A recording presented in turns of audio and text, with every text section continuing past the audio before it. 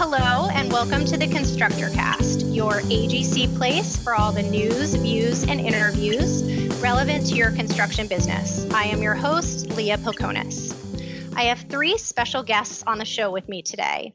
They work for the AGC member firms that have been named the most innovative companies in the construction industry. The companies are Chrisman Constructors, Sunt Construction, and Pepper Construction. These firms have demonstrated outstanding ingenuity to overcome industry challenges and deliver solutions and top-notch results. And as a result, they are the 2020 winners of the AGC Construction Innovation Award, sponsored by Autodesk. The AGC Innovation Award showcases free thinkers within the construction industry. I'm confident that you're going to be inspired by the stories you're about to hear. Please stay tuned because you'll also learn how you can apply to AGC's awards programs and get the recognition you deserve, and how you can get involved in the association's Project Innovation and Delivery Forum. Let's get started. First, a huge thank you to our guests, Anne, Eric, and Susan, for being here with me today. I'd like to begin by asking each of you to share a little bit about who you are and who you work for. Anne, let's get started with you. Thank you so much for having me. It's such a pleasure to join you today. My name is Anne Brown. I'm the Director of Marketing and Business Development for the Self-Perform Business Unit of the Chrisman Company. Regions Chrisman serves including the DC metro area, Tennessee, North Carolina, Texas, and the Midwest, where I'm stationed in Michigan. Eric, your turn. Yeah, thank you so much for having me on today. I'm super excited to be able to share about the innovation at Sunt and to be able to kind of explore what innovation looks like in the industry. My role at Sunt at the moment is focusing on our frontline construction technologies group. And the big premise there is that there are new tools and technologies available that impact the way we build America, right? The way we build structures, the way we build infrastructure. It takes a certain individual to be able to take a old school construction technique and a new piece of technology and mash those things together well. And I have the joy to play with both sides of that spectrum every single day and make sure that our job sites are engaged with the latest and greatest. Sunt at large self-performs concrete, transportation, and industrial projects as well in mostly the Southwest region of the United States. Susan, how about you? Thank you. I'm Susan Heinking. I'm with Pepper Construction. We are a Midwest-based firm headquartered out of Chicago. We build multiple market types all over the country, and we also do self-perform. My role at Pepper Construction is that I lead our high performance and sustainable construction teams out of all of our offices. What that actually means is that we focus on building performance and human health in the built environment. You all understand and have experienced firsthand the benefits of driving innovation at your companies. I'm really interested to hear from each one of you and sharing from your point of view, what is innovation in construction projects and how important is it for contractors to be innovative? I think everybody's going to have a different definition of that, which is what makes construction a wonderful industry to work in. There's a home for a diverse set of skill sets and roles. Clearly, my role is not in the field. I've served in the field from time to time, having a family business in construction, so it's been part of my blood my whole life. Innovation is, for construction specifically, is understanding and really respecting the old term. The definition of insanity is doing something the same way and expecting a different result. And so we need to innovate in the construction industry if we want to solve problems. We can't keep doing things the same way and expecting those problems to solve themselves. The three innovations that are featured on today's call, Susan's Net Zero Trailer, Eric and Sunt's Slab Former, and then Chrisman Constructor software application, prove that there's a diverse array of opportunity to solve problems and improve the industry while maintaining the building tradition that has been handed to us from past generations. If we can blend what works and what doesn't, and fix what doesn't with innovation, I think we'll be able to advance our industry for the better for our generation that comes after us, make it easier for them. And you also serve on AGC's Project Innovation and Delivery Forum, correct? Yes, I do, Leah. Thank you for bringing that up. My family business was part of AGC Michigan probably 40 years ago. It's an honor to me to serve the AGC at a national level. And the Project Innovation and Delivery Forum supports not just the promotion of this innovation award, but encourages and celebrates innovation in the industry, which is vitally important. If we as a whole, as AGC members, make our industry look like leaders in innovation, will attract younger people, and will be able to carry on construction as a viable and exciting place for young people to work. Absolutely. Eric, what does innovation in construction mean to you? Innovation in construction to me means really looking at how the built environment exists today and what it needs to be doing in the future.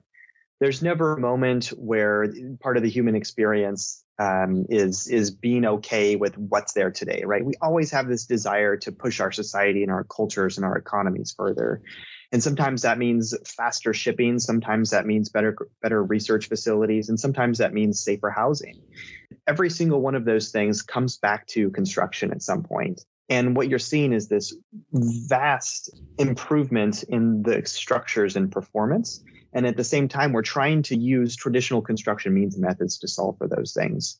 And a lot of the innovation that we're seeing in construction is looking at new design and engineering challenges and figuring out how to deliver that through the built environment.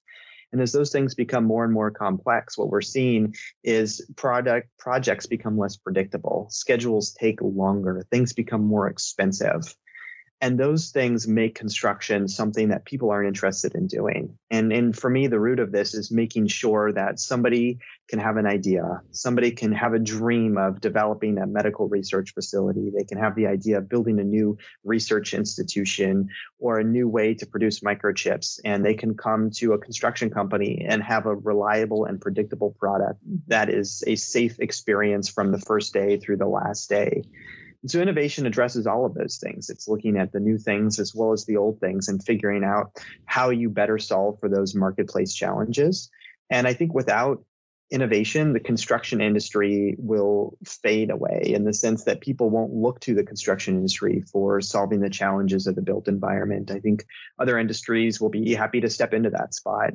An old saying that I constantly bring up is that if the railroad industries knew that they were in the transportation industry, we would be flying Union Pacific Airlines, right? And this idea that as construction companies, what are we providing to our clients? And I think it's the experience of the built environment. And a lot of the means and methods of construction are up to us to innovate and solve for. And that's where we step into that and look for new things to be able to provide that built environment value. Make it sound very exciting. Susan, Susan, do you agree with everything that's been said? What else would you like to add?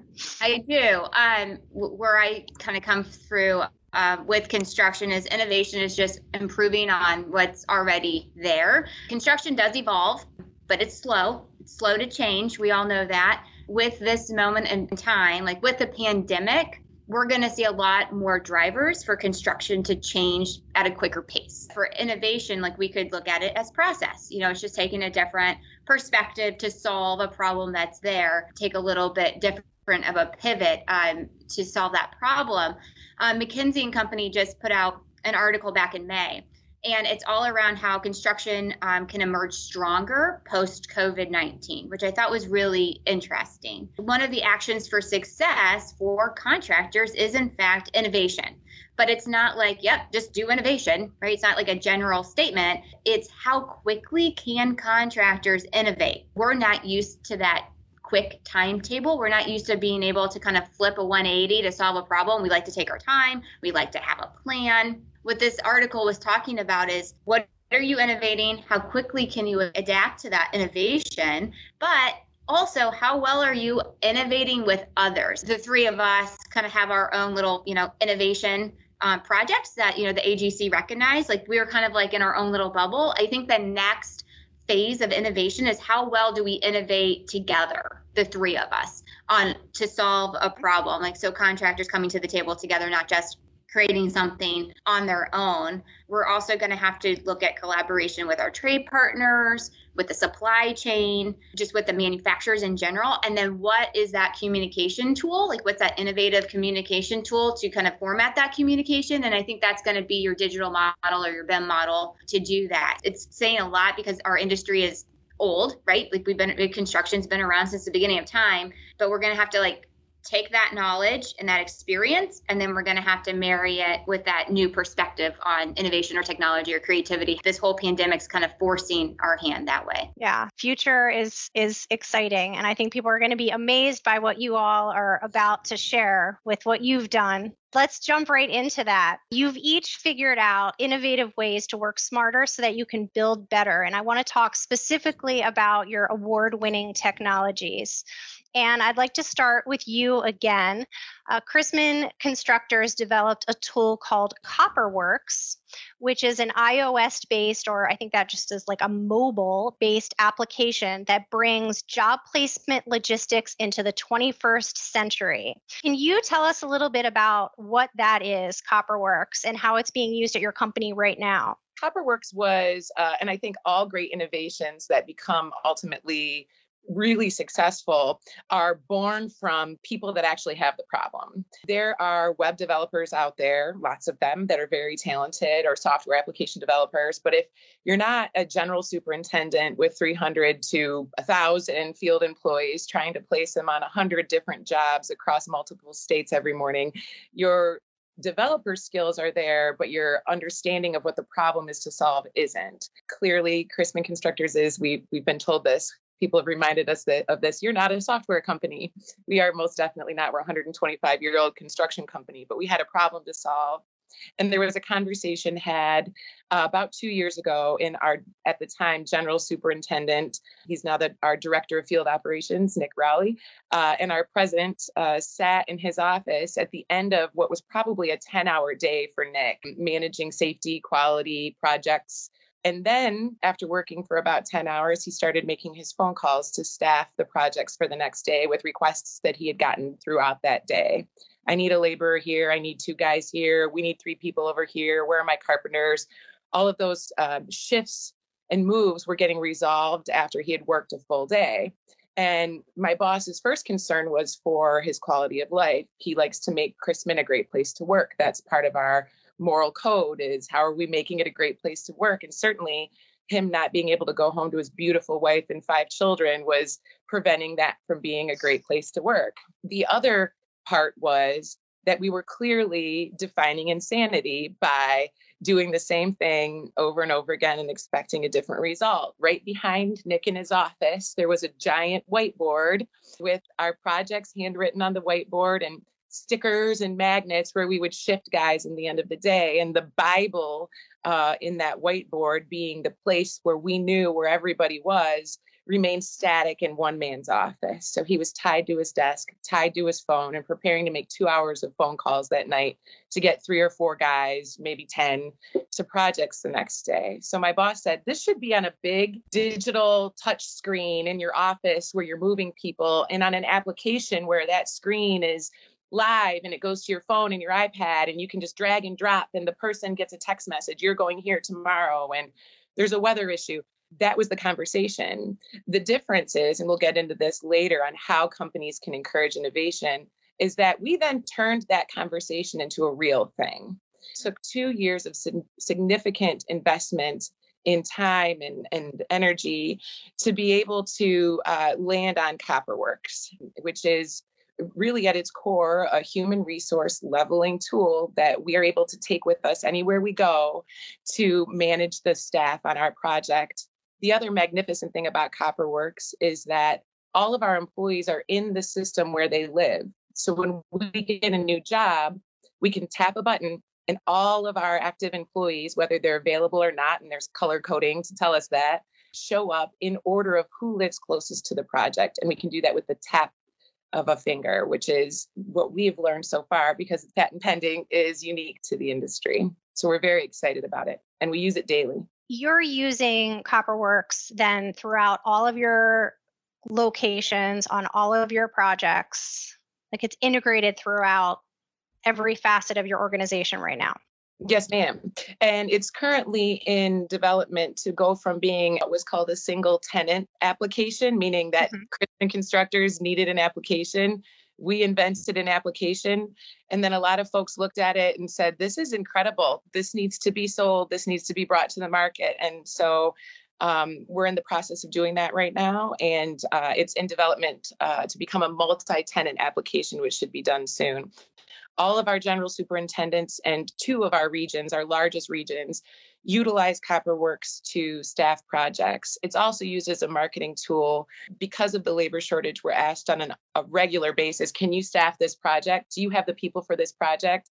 And it's pretty incredible when you have a customer in front of you that's highly concerned about the labor shortage, and you just click a button and say, well, we have 900 people within 30 miles and 2,000 people within 60 miles. And within 10 miles, we have 300 people. And we think your staff's going to be about 70. So I think we should be all set.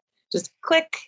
It's pretty magical. What took countless phone calls and hours and paperwork and moving people around on a whiteboard, now you're saying is software application, like we all think of apps, click of a button on my screen, on my mobile screen, I can identify available, skilled trade professionals within a specific project area, and just with a tap of a finger.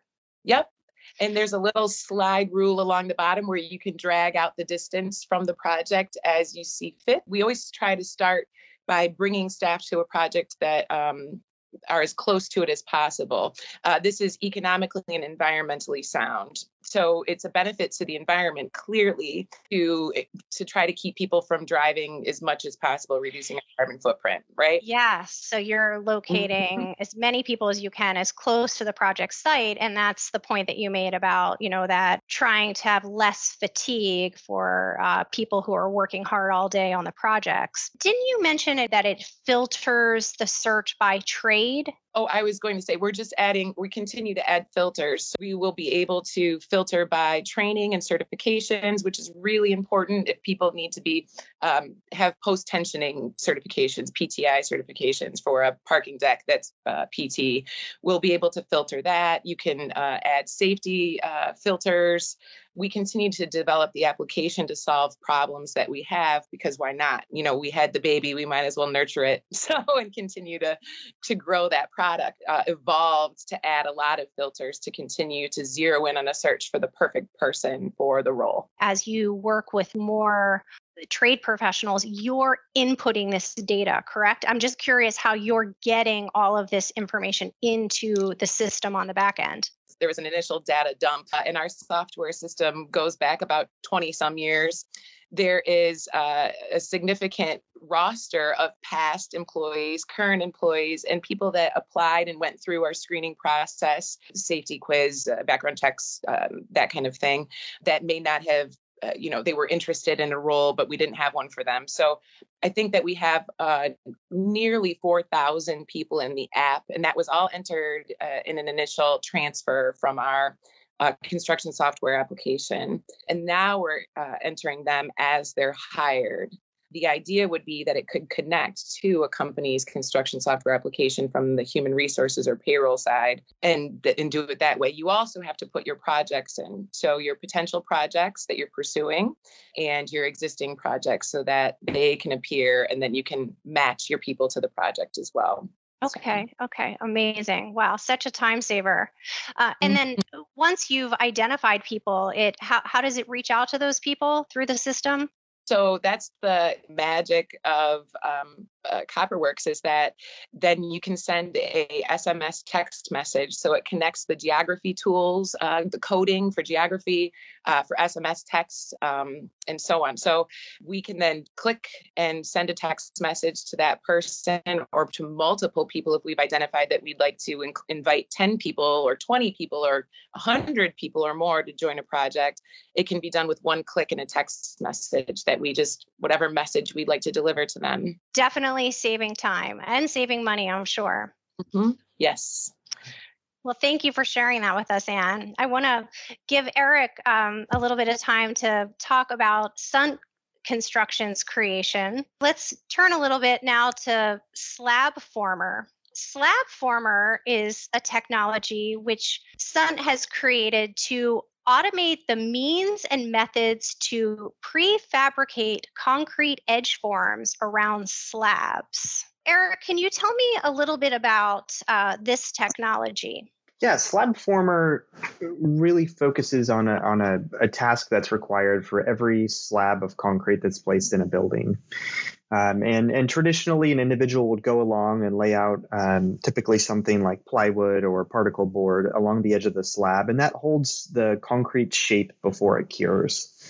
And traditionally, that was very boxy. Normally, there wasn't a lot happening there. But as buildings have become more complicated, Anne mentioned post-tension cables. Those are now running through the slab. You have spots where there's embeds where you can weld on either parts of the exterior skin of the building or stairwells or things of that nature. And it's just become generally more complicated. What ends up happening is somebody says, hey, I'm going to go put some chalk lines on a deck. And then they ask somebody who's never seen this concept before, say, hey, they go put a support every 2 feet and then lay this out. And what ends up happening is you have about 6 people working on this thing. And kind of the metric that we looked at was this idea that in one labor hour, we could finish about 8 feet of this slab edge. So for every hour that a person was out there, they could do 8 feet of this. And we knew that there had to be a faster way to do that, right? This was something that was just something that looked like it could use a little bit of refreshing. So we actually ended up hiring a mathematician who has developed this what we're calling slab former.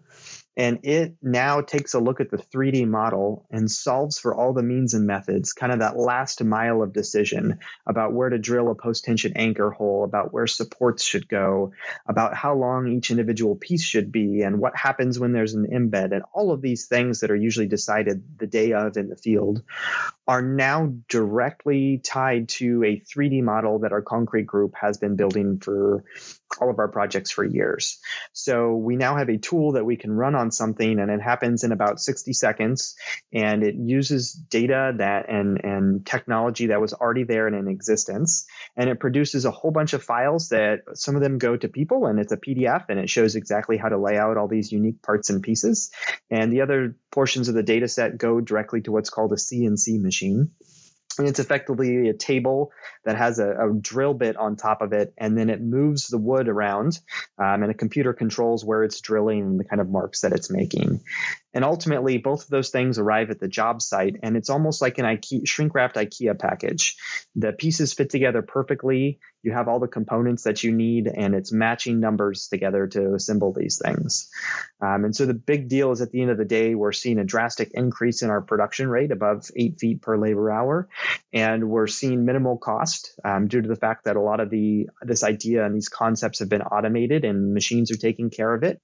And then we're also seeing an increase in productivity as well as quality because it's all from this agreed upon coordinated model. And then we're also seeing a little bit of an increase in safety as our crews are using less power tools on site to accomplish the same things due to some nailless connections that we have instead of where they used to be driving nails for several hours a day. How many of your projects are you using this on? So right now we've got 2 in Arizona that we're using it on. The sweet spot for this technology is anything that's more than 3 levels and a cast in place concrete frame.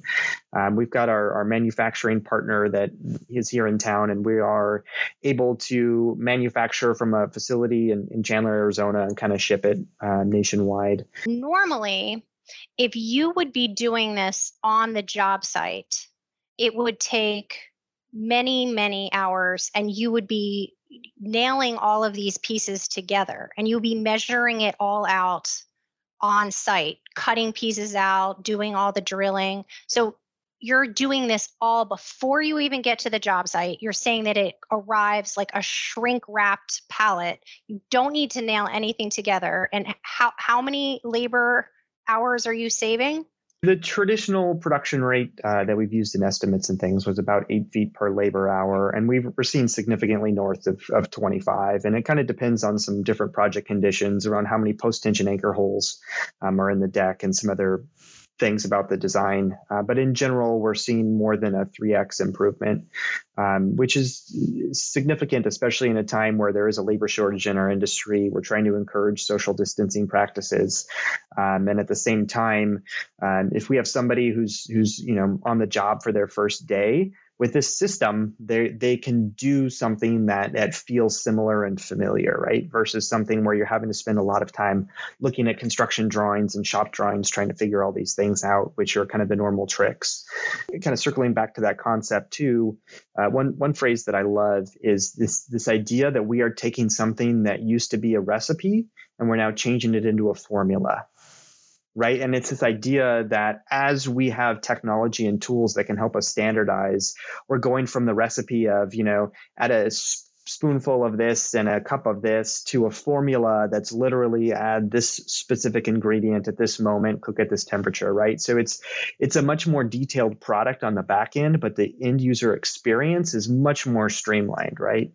And I think that's where a lot of this value is coming from as well. You're talking about predictability kind of through the automation process, but do you think it's cutting out opportunity for errors? Absolutely. Yeah. So the big deal is you have this idea of this building information model where every party that's invested in this has looked at it and reviewed it and potentially approved it. Right.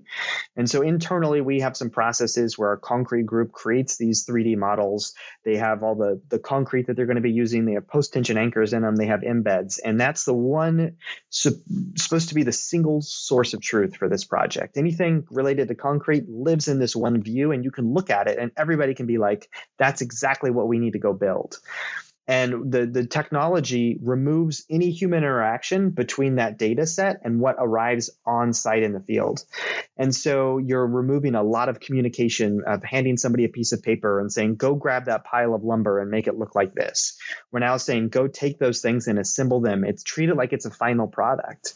And what's been some of the more difficult cultural aspects is people are so used to on job sites grabbing a pile of material and cutting things and machining them and doing whatever to get them to fall into place, right? And it's all these custom solutions. And we're now asking people, okay, don't cut this piece in half. This is the only piece that's like this.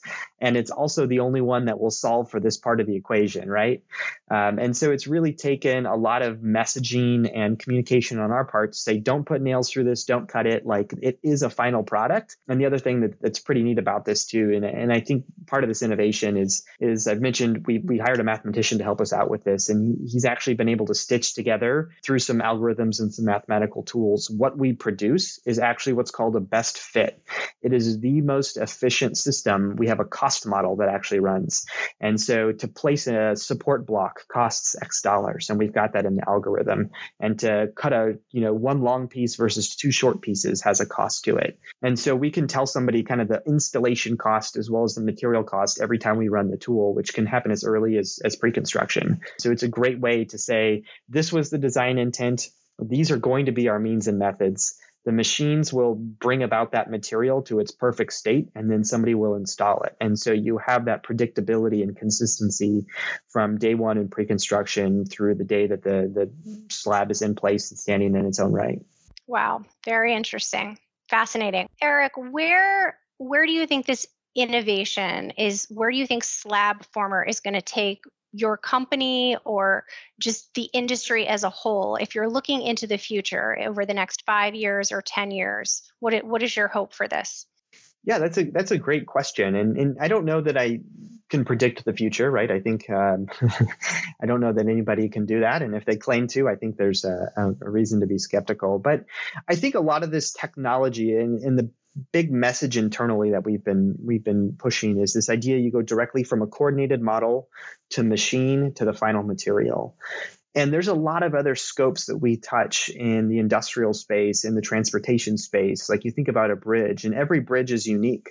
And as a result of that, every single piece of formwork on a bridge or a retaining wall is unique. And so we can take these same algorithms that are based on how much cost it is for material and labor and all of those things and apply that same mathematical model that we built to other scopes, and then use the same things that we're doing with CNC machines and really be able to go vertical in a sense. The reason we started out with slab edges is they tend to be very linear and mostly at a fixed height. And so now that we've been able to figure out how to stitch this mathematical formula together with a CNC machine and see the real world material, we're now saying, okay, we can now add a little bit more complexity. Instead of just solving along a relatively flat face, let's talk about a retaining wall, maybe that's constantly curving and changing in height, and start to really be able to tackle a little bit more complicated things, right? But also to be able to go back to that original idea of solving for that complexity, providing predictable price, and ensuring that what is designed is what's constructed. Thanks for sharing your story. Susan, I'm excited to hear from Pepper Construction because you did something incredible when you built the Net Zero trailer. It turned out to be a more comfortable and energy efficient space that also improves job site sustainability. Can you tell us about the Net Zero trailer and exactly what it does? First off, what I think I'm really excited about the group that you have on today is that we all have innovations based on our field staff and how they work and the efficiency of that work. So I think that's super interesting to me, because we know that our field staff is our essential frontline and our workers. And when we think of a job site or even a job site trailer, it's temporary, right? Like it's just this box that just gets used hard, and it's okay that it's not great quality or it's not the best working environment because it's not going to be around there forever and it just moves on to the next job site. Like that's our typical perception. We want to change the perception that the job site is temporary, because it's not. If I'm on the field staff, my permanent workplace is that job site trailer, regardless of where, right, what location it's in. It's still that same box. Within our industry, there's a huge gap between the quality of where you go for your headquarters, or what your office looks like your typical office work environment, and then what your job site trailer work place environment is. And so we really want to bridge that gap and say, okay, we want to recognize that job sites are workplaces too, right? They're not temporary. People spend their entire careers in them. They don't have to be built the way that we're just kind of used to having them be built. And so the Net Zero trailer actually takes that and says, all right, what's a job site trailer look like if we applied Class A office space strategies to it? That's what the Net Zero trailer is. And so really looking at a better work environment for our field staff. And then on top of that, how are we going to not really have an environmental impact in a negative way from our trailer? So when we look at the Net Zero trailer, there's 15 windows that is allowing ample daylight, so much fresh air. We have sit-stand desks for ergonomics. We have writable walls, plenty of pinup space. We have just a very light and eerie atmosphere with natural materials surrounding the interior. So just a very different atmosphere for a field office. We provided a full kitchenette with a full-size fridge, so that way you can bring a whole week's worth of lunch or breakfast or what have you, and you can just store it at the trailer rather than your foldable table with your mini fridge stuffed underneath and your microwave on top. This is a legit kitchen where it just gives us a nice space to kind of prep food. We have even a hoteling space. So for someone like me who's just visiting the job site to go while maybe a meeting's going on, or I'm not interrupting anything, or I have my own little nook to work out of. In addition to that, all of the walls, the floor, and the roof are passive house standard. So the number one complaint that we get on our job sites with our conventional trailers is thermal comfort. Too hot in the summer, or it's freezing in the winter. And how can we actually make that better? So we took passive house standards and really beefed up the walls, the roof and the floor to make that thermally comfortable as well. Imagine just a really nice Class A office environment, and that is kind of what we're providing on the interior of the trailer. So then on top of that, we have 27 solar panels on the roof, and that powers the entire trailer, which is 4 hours of sunlight in Chicago's winter, which is not a lot of sun, right? Because if we're like going to say, want to create a healthy job site environment for people to work in, that all starts with the impact on the outside. We can't say, oh, we're going to promote health and wellness inside, and then we're pumping carbon emissions on the outside, right? That's not a great message. So we really wanted this trailer to have zero footprint. And that's what we mean by net zero. We don't have to be hooked up to the grid. It's just completely self-sufficient with regards to energy use. Because we designed and we built this ourselves within our warehouse. So like, how do we take that and replicate it so we can make it available to everyone? We have been getting a lot of calls of people asking us to build them trailers. But we are not a trailer manufacturer. And so we're fine sharing. We're very open to that. And so we've had so many calls. We just had to actually create a website dedicated to the trailer where people could go and find out all of the information of what went into the trailer, how it was designed, how it was built. You can do like a 360 tour if you haven't, just so you can get your eyes on it. So if you just Googled, Pepper Net Zero trailer, it will pop up and it will give you like all the information that you could ever want, that you could literally just take and go build your own. We're just really excited that, we did a proof of concept. It's on its 5th job site now. It's about to ship off to its 6th, so it's working. And we just proved that it's been done. People love it. They love they walk into the trailer and they're like, wow, like it's just like a stark difference, right, than what people, field staff are used to. It sounds like, based on what you shared, that it's being very received by your field staff. People who are going into the trailer are like amazed by the old version versus the new version, and you're making this prototype accessible to others because there's been such interest and demand to replicate what you've done. So my question was going to be, how well is it meeting the needs of your team, and what do you see, as far as continuing to expand on this? But I think you've pretty much answered those questions. It seems like universally it's been very well received. What are your cost savings by not having to hook up to the grid? I mean, is it a big savings there by being able to be net zero and power the entire trailer from solar? I don't think people typically know is that just a single wide 12-foot by 60-foot trailer uses as much energy as 4 residential homes in a year. You've got a really small footprint with a really huge impact. One trailer is like 750 square feet. It's really using the energy of 8,000 square feet. So we can really make a big change just from like small increments. We kind of looked at what does that look like if we scale it? Because that's a pretty big impact off of one trailer. If you look at all of the trailers around the country, it's like 700,000 construction trailers in use today, like over the entire United States.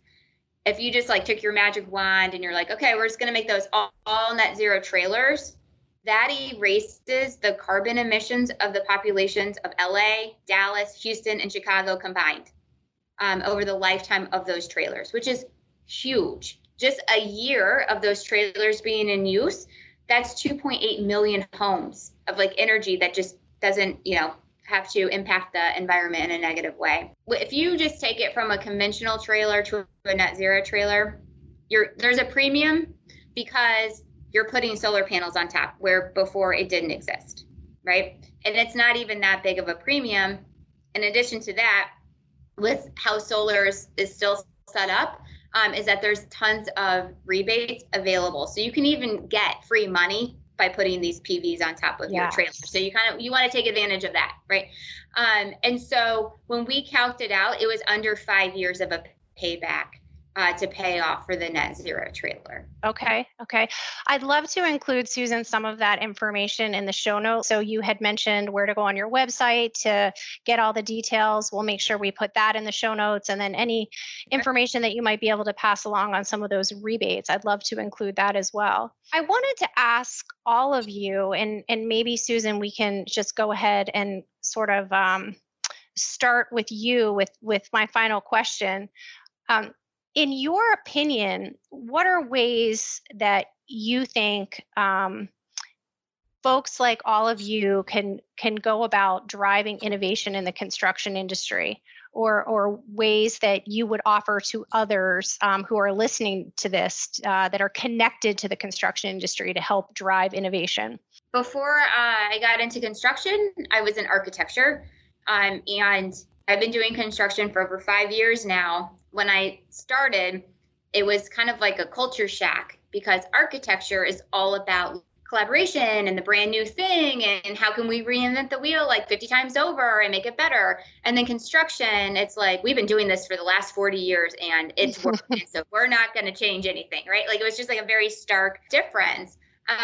But then we see innovations like the ones that we're bringing to the podcast today. And even in processes like lean, for innovation to drive it in construction really needs to be multi-generational.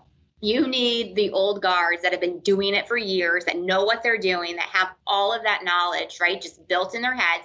And then you need the younger generation with all of these new experimental ideas. And then, like, how do we get both of those, those sides to come to the table and collaborate? And we're bringing everybody to the table together. And then they all own it, and they take that pride and that ownership with it. And I think we're just not, forcing everybody to change behavior to meet the new technology. Mm-hmm. We're looking at different processes and how we can kind of work together. Eric, what are your thoughts on that? Innovation within construction. And I think all of the innovations that we've heard about today really focus on this. It's very people-centric, right? There's still a lot of humans that are on these job sites bringing construction about. And because of that, I think that one of the biggest challenges is creating the innovative culture, this idea that you can try something new. And if it fails, it's not the end of the world, right? Failure isn't fatal unless you give up. And I think the three organizations here today are very clear that, hey, we try new things. There's a whiteboard over there. Could we replace that whiteboard? Hey, I've got a trailer outside and I'm watching the smoke come off of the generator. Like, how do we do that better, right? And I think it's just looking around us and seeing all of the activities that are happening, all of the hundreds of people that are involved on these job sites, and just saying, how do we do this better, right? And sometimes that's a small 2-second lean idea, right? This idea that you're kind of continuously improving things. But I think that culture is super important. Sent recently had a question that was put out at a quarterly meeting, and it was, has anyone ever told you no to an innovative idea within our organization? Right. And the answer that came back was 90% people said no. I've never been told don't do something innovative, which I think is a bold statement. Right. But then the question immediately before that was asking about, who encourages you to be innovative? And they were strikingly different things. And so I think there's this weird moment in our industry where all these organizations are like, we need to innovate to stay alive. And the people are like, no. Like, I work with the superintendent who tells me don't do anything different. They've been placing concrete for 30 years. Right. And that tension, as it resolves itself, I think you're going to see a lot more increase in research and development dollars. You're going to see this idea that every project is unique and we're going to try something new every time. But I think it's a huge part of a cultural equation rather than just a specific tool or even technology itself. Yes, absolutely. Anne, give you the final word on that. I think the best way to encourage innovation in our industry comes from the top down. If the leadership, depending on the size of the company, the owner, the CEO, whatever, if the person at the very top doesn't encourage innovation, doesn't celebrate it, and then this is the toughest part, doesn't take the risk associated with funding it, and we have to put our money where mouths are, the industry will have challenges across the board. My company will benefit from Susan's innovation and Eric's. I'm sure of that. And I know that theirs will as well from ours. I think that's one of the blessings of the AGC. The AGC has been around more than 100 years, is to bring companies which can often be competitors together to solve problems. Then, we leave our meetings and we go back out and compete with one another. But if we're making the industry as a whole better, if we are encouraging innovation and being creative industry-wide, it will only keep our people safer. It will provide us with a more satisfied customer, and it will make our jobs all the great places to work that we know we want to make them. That's my kind of rambly, mushy, lovey celebration of innovation in our industry, because it's, as these generations shift, innovation is finally being celebrated in construction, and I could not be happier. Well, it has been such a pleasure talking to the three of you, Anne, Eric, and Susan. You guys are so inspiring. I really have enjoyed every minute of it. I've learned a lot and have been amazed by what you've shared. In wrapping up today's episode, I wanted to invite my AGC colleague, Sarah Gallegos, who is the director of AGC's building division, to tell you a bit more about AGC's Construction Innovation Award. Sarah, can you share with everybody kind of a little bit about the award and what's coming up in 2021? To give you a little bit of background, the Innovation Award was created in 2018 to incentivize and encourage free thinkers to provide pioneering solutions to the industry's challenges. The award specifically, we do not narrow the award down to specific categories. We specifically kept it wide and broad sweeping so that everyone in the industry has the opportunity to showcase an innovation. And we really just have this award to celebrate those innovations that people are working to make and improve the construction industry. So the platform for the 2021 Innovation Award is currently live. We just went live last week, and the platform is open until October 21st and is open to all AGC members. The award is awarded at our AGC annual convention. So this year's award will be awarded March 29th during our opening ceremony. So it's showcased right at the top of our convention and shared with the entire audience there. So if you want to learn more, you can learn more by going to www.agc.org/awards. The Innovation Award is the top of that list. So you can click right there and learn more. Great. Thanks so much, Sarah. And I'm excited to see what kind of submissions we get this year and who's going to turn out to be the 2021 winners. Yes.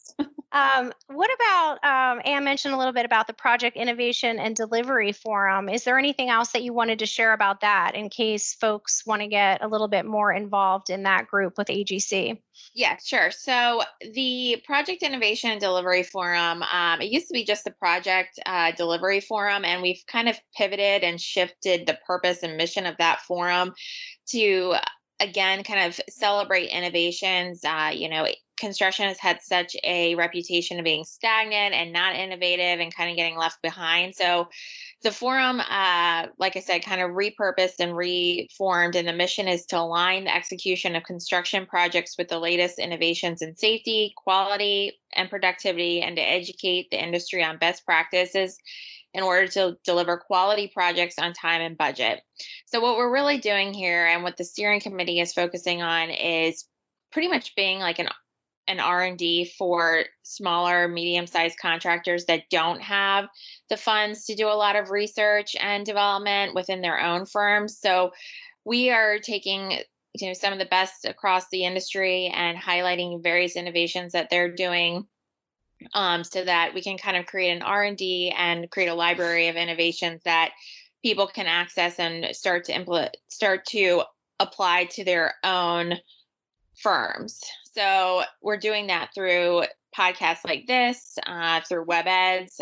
We're working currently on a podcast for a release later this year on 3D printing, things that might sound overwhelming when you first hear them, but in reality, once you break it down, are easy to apply to your own firm. So be on the lookout for that. Again, if you are interested in joining either the steering committee or the forum is very light lift, but the steering committee does kind of guide the initiatives of that forum. Visit www.agc.org/project delivery.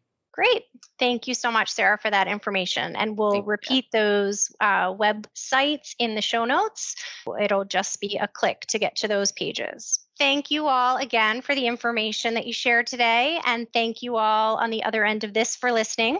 This has been the AGC Constructor Cast. Please subscribe to Constructor Cast from your podcast app or stream all available episodes right from your computer at www.agc.org/constructorcast.